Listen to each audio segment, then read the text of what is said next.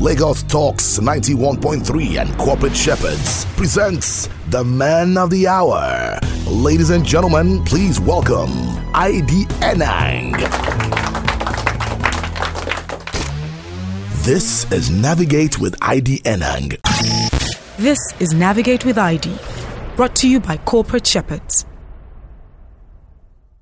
Welcome, my dear friends and very distinguished listeners to Navigate with ID. This is your business school on radio, and today I have a very special edition to unravel. You'll probably just wonder what makes this a bumper special edition. I have two fantastic professors on the program who have come in all the way from the United States of America. One, a son of the soil, and one, a visitor. Well, without much ado, I'd like to introduce to some and present to others, starting with my friend, brother, and classmate of yore. He's been on this program a couple of times. Many of you know him. Once upon a time, some 40 plus years ago, when we met at Baptist Academy, we were classmates and we were schoolmates, and we've remained mates. But I must say something, that Prof is not my mate. He's an older brother. He just marked, the diamond celebration this year. And I'm still looking with some lens at my own diamond play. Well, I'm happy to introduce to some and present to others Professor Emmanuel Oritsejafor, who's come all the way from the United States and found himself at home. I would say welcome, Emmanuel. Welcome to Lagos, Nigeria, and welcome home. It's great to be home. Feels so great to be here. Thank you. Fantastic, Prof. Now, because I have two profs on the show, I'm going to have to balance this by saying Professor Ori, and I have a very special guest in the person of Professor Alan Cooper. Alan is coming to Lagos, Nigeria for the first time, and it's a privilege to have him don our studio here at Navigate with ID. And there couldn't be any better person to introduce him and speak to the greatness that Alan brings to the table other than Ori himself. So, Professor Emmanuel Oritsejafor, do us the honors of presenting Professor Alan Cooper to our audience. Thank you, ID. Thank you. This is great. And I have this special honor to introduce a very special person in my life. And particularly as a young man, I met Alan Cooper over 40 plus years ago after I waved a temporary bye-bye to ID that I'm on my way to the States to study. Dr. Alan Cooper, Professor Alan Cooper, is a professor in political science with specialization in international law, international relations, comparative politics, and several other areas. Really is a generalist. When I say generalist, this is a man who has been teaching over 40 plus years in higher education in the United States. He's a full professor who has done amazing work. He has published over 7 books.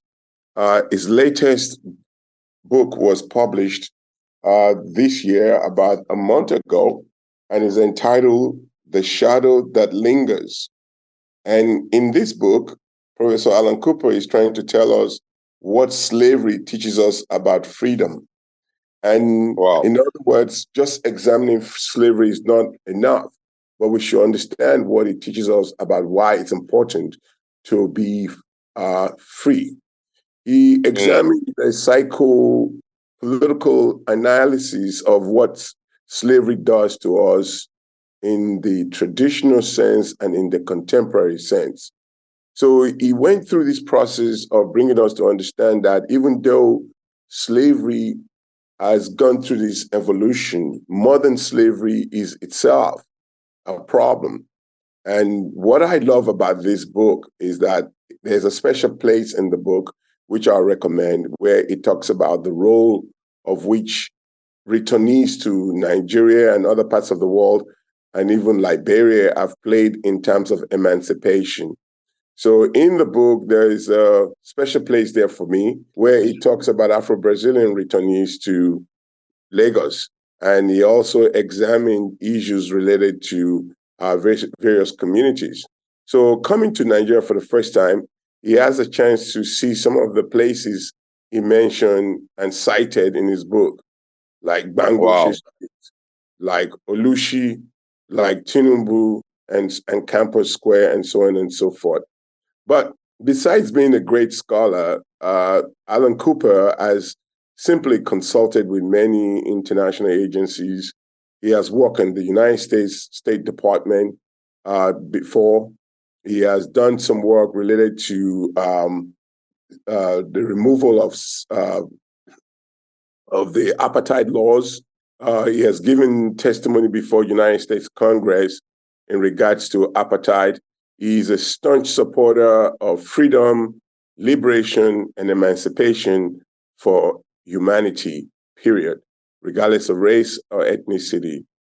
Is someone who has inspired me so greatly to be in the forefront of social, economic, and political issues that will bring about our liberty, regardless of geopolitical factors. So he's just an extremely bright, wonderful scholar who continues to make unimaginable contribution to our world, and I welcome him to Lagos. Thank you. Yeah, thank you, Emmanuel. I appreciate the introduction.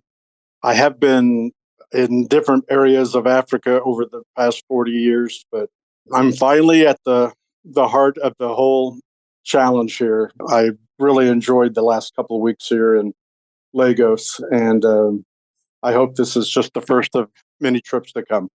Well, this is quite exciting, Emmanuel. Just listening to you talk about Alan brought some goose pimples to me. And I'd really like to stretch this because the essence of having you guys on air is really to hear firsthand from Alan, his experience stepping into the city of Lagos and the country Nigeria, and having written a book, The Shadow That Lingers. And it'd be nice to get your perspective, Alan, on this, because where culture and that aspect of freedom, where they come together in the emancipation of the mind and the thought, it would be great for us to just chime into that part of you. Well, what I do in the book is to show that at a very basic human level, things have not necessarily transformed in a way where you can distinguish how most people live today from the kind of enslavement they may have faced in centuries past. And that the dynamics of how people organize their life is still essentially controlled by someone else in many cases. And so part of my interest in a place like Lagos is that no matter where you go, you can see a lot of money being invested in new growth and buildings. And it's obvious that there are some very wealthy people that live in the area. But at the same time, everywhere you go, even around that concentration of wealth, you see a much larger population of people who are struggling just to get by on a daily basis. So what I'm kind of interested in is that dynamic of, Nigeria has more billionaires than any other African country. But then you also have, an enormous a number of people who really just do not seem to know if they are going to get through the day or not. And it's that dynamic that I'm interested in studying. And what makes it challenging, but, complicating is most people have these divided loyalties. And so if you're looking for an answer to how can people have more control over their own lives, then which political identity will accommodate that better? Becoming a citizen of the nation or becoming a member of a pre-colonial community that itself was self-sufficient, prior to colonialism. And of course, there's also maybe a third way, but Nigeria seems to be ground zero for being able to study all of these phenomena. There's enormous amount of wealth being invested here.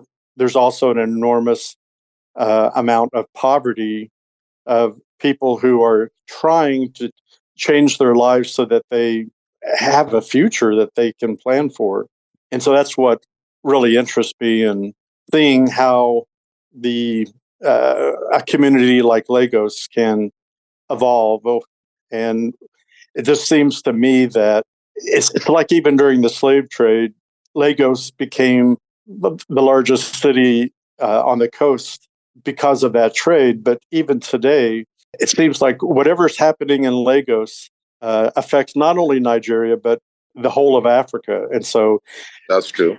if you're going to solve an issue that is related to Africa's place in the world, the answer is probably somewhere in Lagos. And that's why I'm really fascinated by this city. Wow. That's quite insightful. And I like the fact that you're talking about the lens and the gateway to prosperity coming through the lens of just one part, shining that light that goes across. Now, I'll probably move to Professor Emmanuel Oritsejafor, who is not just Nigerian and what I'll classify as the son of the soil. Ori, you tend to come into the country and then you traverse Africa with a lot of work that you're doing, literary work. I couldn't, really put my hand and finger around the number of books you've written and also about the space of indigenous knowledge. How would you, wearing the lens of both sides of the coin, speak to what Prof has talked about, Lagos and indeed Africa, and then looking at that vis-a-vis other West African countries or African countries, given your experience and what we're talking about within the shadow of culture and that whole dynamic? Thank you, Heidi. I've had some time in Lagos recently, and in the past, as you know, I'm in and out quite frequently.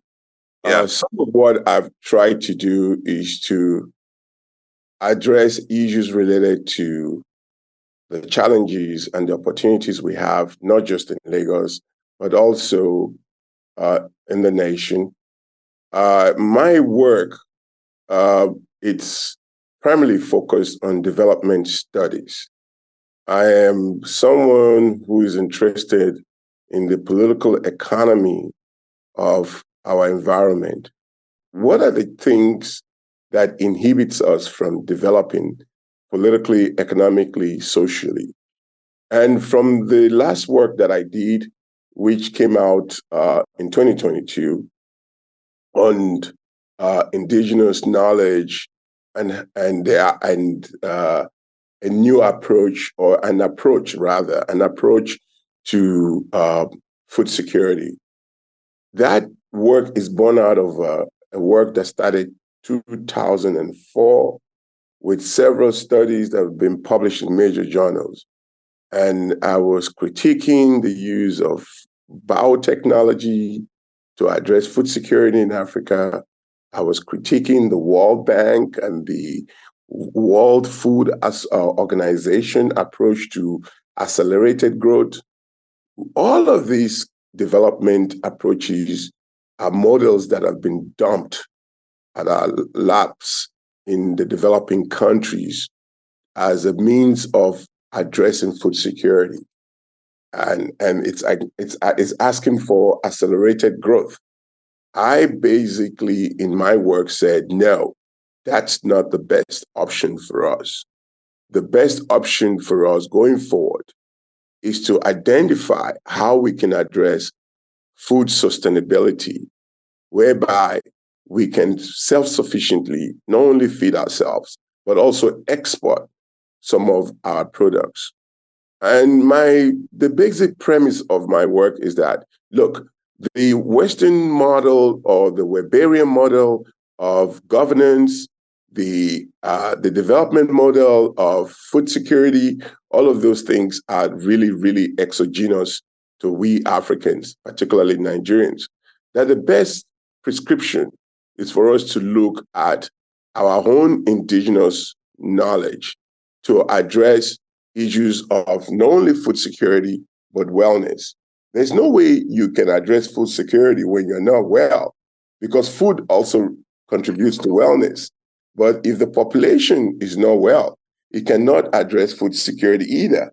So vice versa, what is the best way forward? And all I'm saying is that after 50 years of the World Bank touting Green Revolution, I remember many years ago, we were part of that Green Revolution model, even Latin American countries. How come over 50 years later or more, we have not been able to address issues of food security? That means that approach is not working. So everything that comes from outside our shores are not the best things forward. If we look indigenously and endogenously, we'll be able to find a solution to our problem.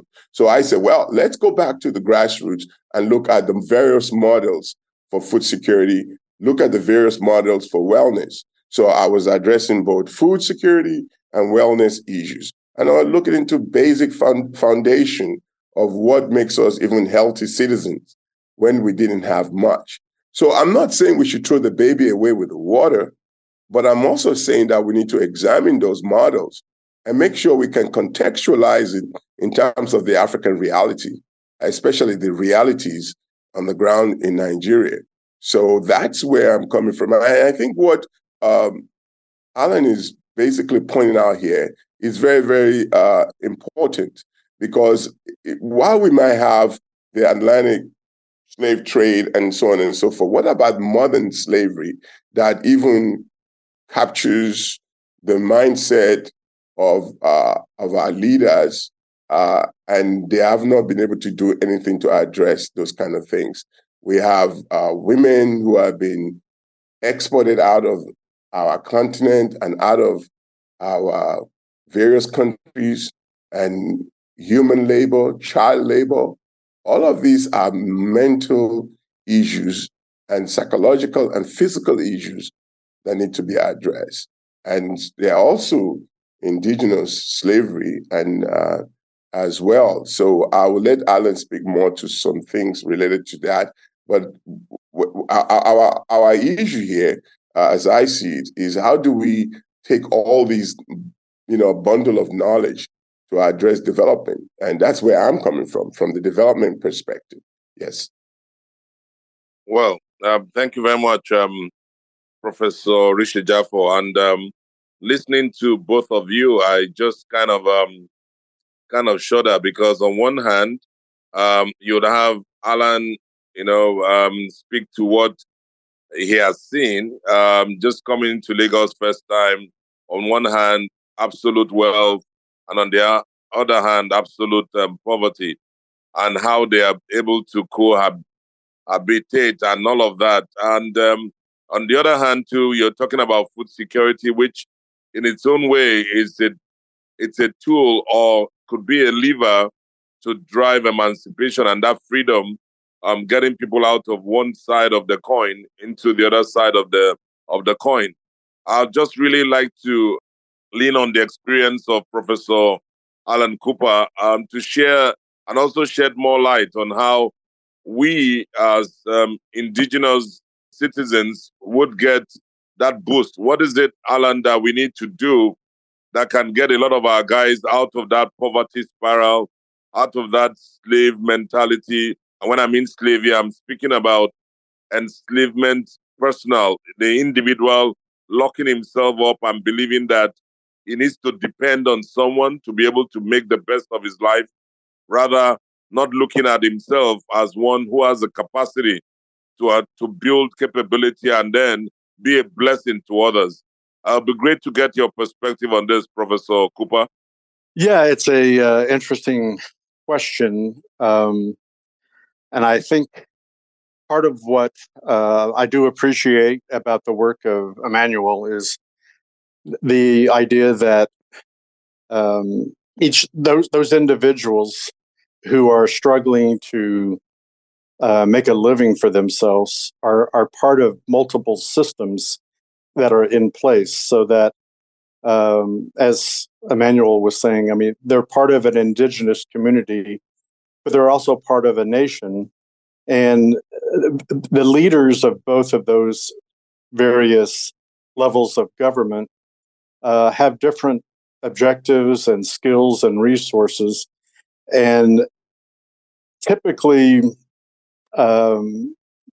people tend to think that you have to nurture one of them in order to be successful. And Emmanuel's work is showing the benefits of actually trying to collaborate across those different levels of government. So, I mean, a good example is how COVID affected Nigeria.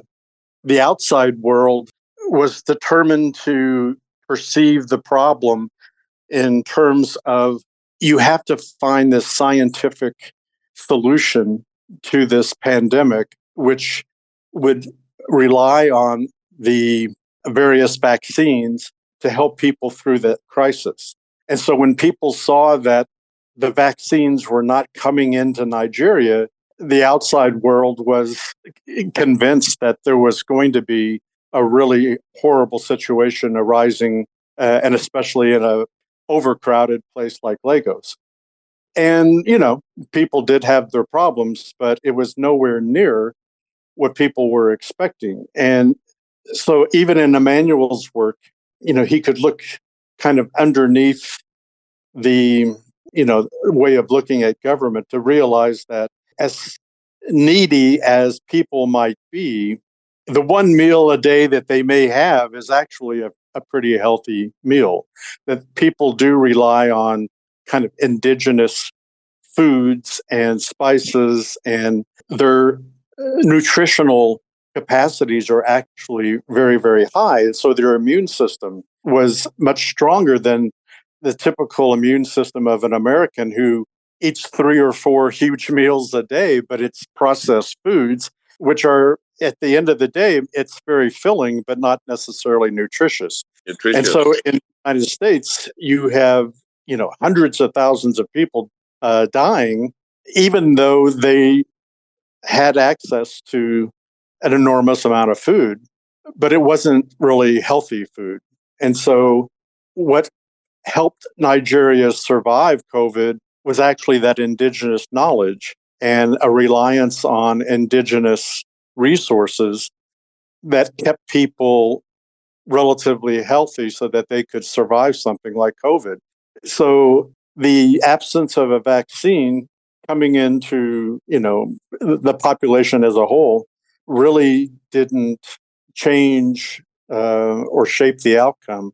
Because people had access to indigenous resources, they actually fared better against a threat like COVID than even the population of the United States with all of its abundance and but not necessarily nutritional value of what people actually eat day by day. That's it's quite amazing that you said that. I do recall during the period of COVID, we had a lot of locals, I mean Nigerians, that had to resort to indigenous foods and fruits and all manner of stuff, ginger, and you had all of those coming through naturally, and you could see people, you know, really putting them together, and they were just at arm's length. As a matter of fact, stuff like cola nuts, the prices, bitter cola, and all of those items we typically just, you know, look around, hobnob around. They became lifesavers, and it's simply because, on one part, maybe because we had so much of it, we're ignorant about the effects of what it could do. I think, gentlemen, what we'll do now, we need to take a break, and I'd like to implore our listeners not to go away. We'll be right back. It's still Navigate with ID. I have the honor and privilege of having 2 great professors in the house, Emmanuel Oritsejafor and Alan Cooper. We'll be back on the second half because time is of essence, and we'll just take a break. And when we return, we'll look at, still delve into this part of the indigenous knowledge, what we have, our culture, the richness of it, and how it can help build a dynamic. And I hopefully, gentlemen, would like to step into education because that's one space you both play very well. So we'll be right back. Don't go away, friends. It's just a break. Let's pay some bills. This is Navigate with ID, brought to you by Corporate Shepherds. Welcome back, dear friends. It's still Navigate with ID, your business school on radio. Like I did say in my opening, today is a super duper bumper edition. And why is it so? I have some very special guests who have come in all the way from the United States of America. Privileged to have two professors in the house, one Emmanuel Oritsejafor and the other Alan Cooper. We have done the introductions in the first half, so I don't want to belabor that. But I'd like to really, step into the space of where we are looking at the dynamism of two worlds and the place of culture, indigenous knowledge in development of the people of the nation, development of resources. But let me start by putting my boss, Emmanuel Oritsejafor, on the line. He's my great big brother, and do not mind that we are both of the Baptist Academy stock. Yes, we're classmates, but he's the man about everything. He's a professor. I never had the privilege. I don't have the privilege of being called prof. Emmanuel, you abandoned me many years ago and left for the United States. And today, you're a professor. I'm still a single boy with a title, Mr. Now, I'd like to talk about education and the place of that in development and your forays into the States where you've done great work, coming back into Africa, giving back to Africa, driving a lot of work. And of course, I know that Alan Cooper, who is our overall boss too. You are my boss. Alan is the boss of all bosses. So our listeners will get to understand how this loops in. And let's see how the place of education has been able to shape development, especially in the context of what we're doing, and using you as my drumstick and yardstick into that future. So tell us a bit, Emmanuel. ID, you use a very strong word. You said, I abandoned you. There's yes, no you did. My brother, I cannot abandon someone who I love and who is my brother. I just took a sabbatical from you so I can go and take care of some things. Okay, yeah, true, sabbatical. I tell you what, and the sabbatical was very, very, very, very, what you call it, very, very temporary. To the audience, ID is still my boss, first of all. And I will take that disclaimer that I'm not his boss. He's my great brother and colleague. We had a chance to go to one of the finest schools in Lagos at that time, in the early 70s, middle 70s, up to the beginning of the early 80s, called Baptist Academy. Very true. We are known as Bapticards. We are very proud of our institution. We all started off under the tutelage of the great Dr. Adigbite, who also had been a wonderful example of what educational leadership should be. We're supposed to be not only smart, but to be unified, socially responsible, and also focused. He was simply trying to prepare us to become the next generation of leaders in Nigeria. He had all the what we call the template for future leadership, future forms of leaders who will make different changes in the area of medicine, in the area of teaching, in the area of engineering. You can just name all the disciplines. So I started off at Baptist Academy in 1975, came in, very, very playful. I was more interested in the footballing. I played a lot of football all around. And you dribbled all of us all the time. Around the campus. So my focus on education at that time was a little bit different because I just believed that I was good enough to play football. But my parents were not interested in the footballing, even though my father was much into football administration at one point or the other. Several family members who are generational students of Baptist Academy at one point or the other were all into sports. But needless to say, I had to go to Baptist Academy because that's our home school. meaning Yeah. that I have uncles and, fellow members of the family who attended Baptist Academy. But what Baptist Academy did, to cut the long story short, is to give me the structure and the discipline to be able to leave Nigeria and be able to compete anywhere in the world. I was quite honestly not sure how that is going to work out when I left. But what I'm trying to say to you all in the audience is that we had something in Nigeria at that time, even though we're all a product of colonial education, but we had an infrastructure that provided sustainable educational processes for us. You go from your nursery, elementary, or what have you, to middle school, to primary, and you get into high school, such as Baptist Academy, St. Gabriel's College, St. Phoebus. So we had these legacy schools who were very, very competitive. Yeah. And we had avenues in which to display our competencies through literary and debating societies that makes education more of a fun and creative process, and also have a good dance and have fun. So we were very, very balanced. But at that time, Lagos was a different kind of Lagos, obviously. So the infrastructure was not that bad. It was even much better than what we've seen today. So something has happened. Absolutely. And so from that angle, the rest is history. When I left Nigeria, I just basically immersed myself into this new process called the Western education, which I've had the foundation. So basically what I'm saying, ID, is that the foundation that we had in our educational system was unbelievable. Yeah. And what tears my heart apart today is that I don't think we are expending enough of our national budget into education. So what does the future lie for the generation of Nigerians who are coming in with all the money and revenue coming from oil and all the natural resources? I think the future of our country lies in our commitment to education. And we have to be very, very honest that less than 20% of our budget is going to education. And less than 10. Less than 10. I was even telling Alan recently, less than 10% of our budget goes into education. I don't want to quote any arbitrary number. At that point, I said, I think it's not more than 5%, if I should be honest, because I got a white paper out a few years ago about that issue itself. But, Baptist Academy is a fun place.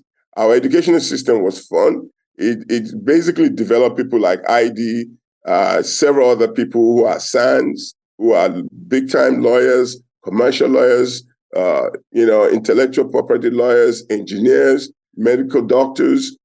We're in every field of work. So something is very interesting about that type of education. It means it was balanced, it was compelling, and it was very, very preparatory for our careers. So we still have several challenges. And the question of where we go from here becomes a matter of priorities and choices.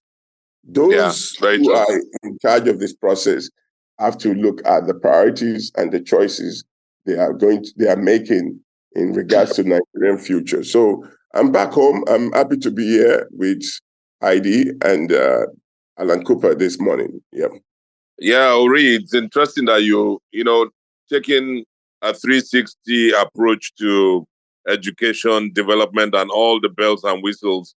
Honestly, I am truly grateful to God for the opportunity I had to go through the educational system. I can echo what you're saying from a standpoint. I was confronted by the then group counsel at L'Oréal Paris, and then he said to me, "ID, how did you get through all of this? Did you school in any of the Ivy League institutions across the world?" He named a few, and I said no.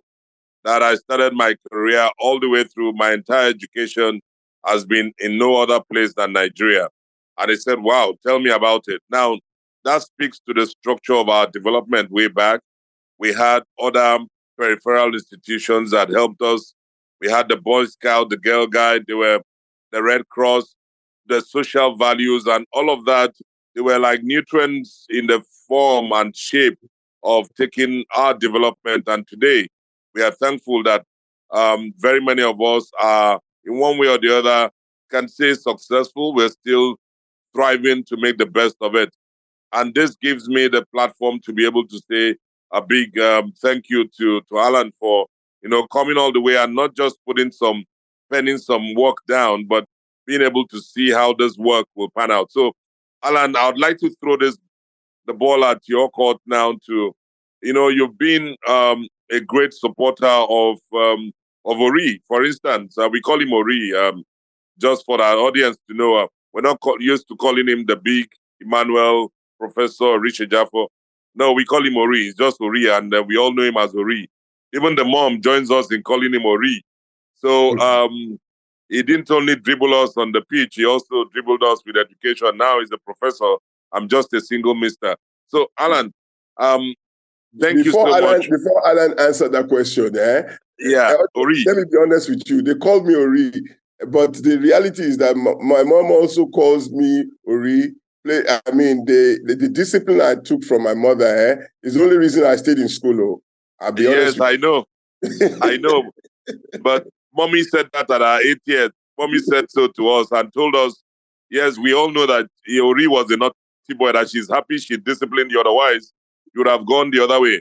But truly, to the audience, Ori had all it took to play at the national team. He had everything. Very gifted. But today he's very gifted as a professor. And thanks to Alan. Alan, I'd like you to take a peep and just give us a peep into your lens on education and also mentoring Ori through the process today. You look back at him and the work is done and your place as a facilitator, to make that happen, and how education really could turn and make national development a reality. It would be nice to hear your perspective. Well, one thing that comes to mind is you can't really divorce education from opportunity. That you can get the very best education, but if circumstances don't let you apply it, it all goes to waste, and you end up with somebody who is frustrated. And when you get lots of people frustrated, that it becomes a problem. But Emmanuel is one of millions of Nigerians who have traveled to the United States and had extremely successful careers. And, the United States, by nature of its own history, is kind of the world in one country. There are people in the United States from every ethnic group, every country, every religion. And when you put it all together and say, which group of people have been the most successful, at the very top of that list is Nigerians. The Nigerian American community has done the best of adapting and proving itself and being both socially and economically successful in the United States. Now, I say that to really turn it around and say, why hasn't Nigeria provided the opportunity for educated Nigerians to create and expand on their wealth of knowledge and experience, so that the wealth that's being created by that community remains in Nigeria? And so that strikes at the question that you're really asking. It sounds to me, and from what I've heard, that you and Emmanuel had a very solid education, but you both had opportunity and you both became very successful in your own ways. But my worry is just that there are millions and millions and millions of people just in Lagos alone who are, on the one hand, may not have access to the education because they have to work to find a way to put food on the table. But even if they, in today's society, if they find or get an education, the question still remains, will they have the opportunity to use that education, not only to have successful lives the way you and Emmanuel have, but to actually help build Nigeria so that more and more Nigerians don't feel like they have to go all the way to the United States to prove to the United States and the world that they are, in fact, the most resourceful people on the planet at this point. Wow. That's real food for thought. Ori, what do you have to say? I mean, that's really food for thought. I think Alan is spot on that we have enormous talent outside and inside Nigeria. And how do we bring all these in an integrated fashion to contribute to development? So to that itself, we've seen enormous flight in terms of intellectual capacity to other parts of the world, not just United States. All over the world, you find Nigerians. So you see this brain drain that's been going on, and everybody wants to japa. So some of us have to understand that that is not the right model for development. Yes, there's a advantage to us going through this japa process. In other words, we can compete elsewhere outside Nigeria. But what about our ability to compete inside Nigeria? What is inhibiting us to be competitive inside Nigeria? How do we take all that talent and channel it back, as Alan is saying, into our national development? That's the critical question here. So for me, what have I done about that? Yes, I japa in 80, and I left, and I didn't abandon you, ID. I just took a sabbatical. The sabbatical has been over, and I've been coming back to Nigeria over the last 20 plus years. And most of the time, I've been doing a lot of work related to our development. I was quite committed that whatever I learned outside Nigeria has to be brought back to Nigeria to effect development. So I've done work on political economy, looking at why and the process of wealth accumulation in Nigeria. One of the things I prescribe for Nigeria is to reduce the size of government. I noticed the recent government is trying to reduce that size. It's a long process, and we have to reduce the size of government because the government is dead. And when the government is dead, you have corruption. So this is 2023. I was making this prescription in a textbook in 2019, 2020.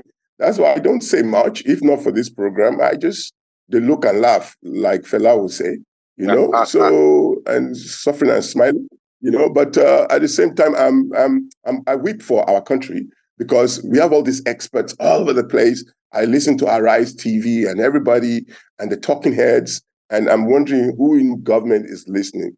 But the idea here is, ID, that I do all this other work, not just in the context of Nigeria. I get invited by other countries.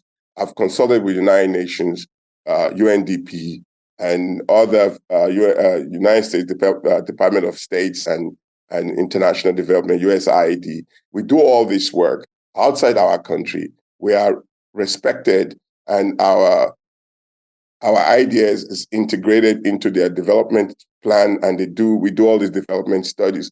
Who is listening to other colleagues? I'm not here to canvass for a job. I don't need a job from anyone here. I just want them to do the right thing. And the first place to start is with our education. I know recently there's been this idea of this student loan, that certain percentage of our revenue from oil and other sectors will go into student loan. We don't need a student loan, really. We need what we call an educational grant. We make enough money from oil revenue to provide a national grant, because as it is right now, students who can afford to pay for education in Nigeria, for example, are not employed. So if it's taking them an extra 5 years to find a job after graduation, what is the point in getting the student loan? They're indebted forever to our national government. But I think what we need to do is start with a grant program rather than a loan program, for example. I'm trying to bring this whole issue into contemporary sense. So yeah, correct. And really, I'm just very grateful to have people like Alan around me. When I got to the States, he guided me, he saw something in me, and he just let me go and be myself. He really said, you can be the best you want to be. This is the way. And we all need someone to guide us. So this is fast forward 45 years later. Alan and I have collaborated on so many works where we are trying to solve the global problems. we try to solve them. And that's my contribution. And that's my contribution to our country. I'm going to be very honest. I'm not interested in an appointment from anybody. I'm not a politician. I'm an academic. I'm a development studies expert. And if you can take one inch of what I'm providing to our audience and take it and do something with it, the books are there, the texts are there, and I'm very happy to consult in any form and make sure we have a better future. There are so many other Emmanuel Oritsejafor's out there. Please don't stop dreaming. And I'm not dreaming anymore. I'm just contributing now because I need to let somebody else have a good dream. And my job is to contribute to the good dream. And that's the way I would leave it to our audience.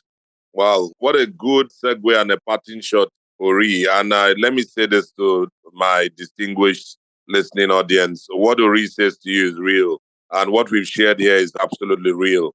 If I could ever, in my mind's eye, growing up as little boys, imagine Ori as a professor, I'll tell you, no way. But if you could tell me the next fella will be sitting beside me, I'll say yes. And here I am with a professor that's doing great things across West Africa, Africa, and indeed the world, trying to bring development to economies and to people. I think that's the man to salute. Before we close, I'll just really, because I know time is fast spent, and Alan, I'd like you to do two things. Number one, to kind of give us your own wrap around this, and then just following the tradition, would like you to indicate a track or a song you'd like to listen to. It's much as we take this as a business school, it's for all work and no play, as you know. So we need some fun. We do play music. We do have music at the bed. So what would you like to listen to and what track? And I trust that my boss on the other side will make sure it brings it to life. So, Alan, over to you. Well, so should I go with the track first?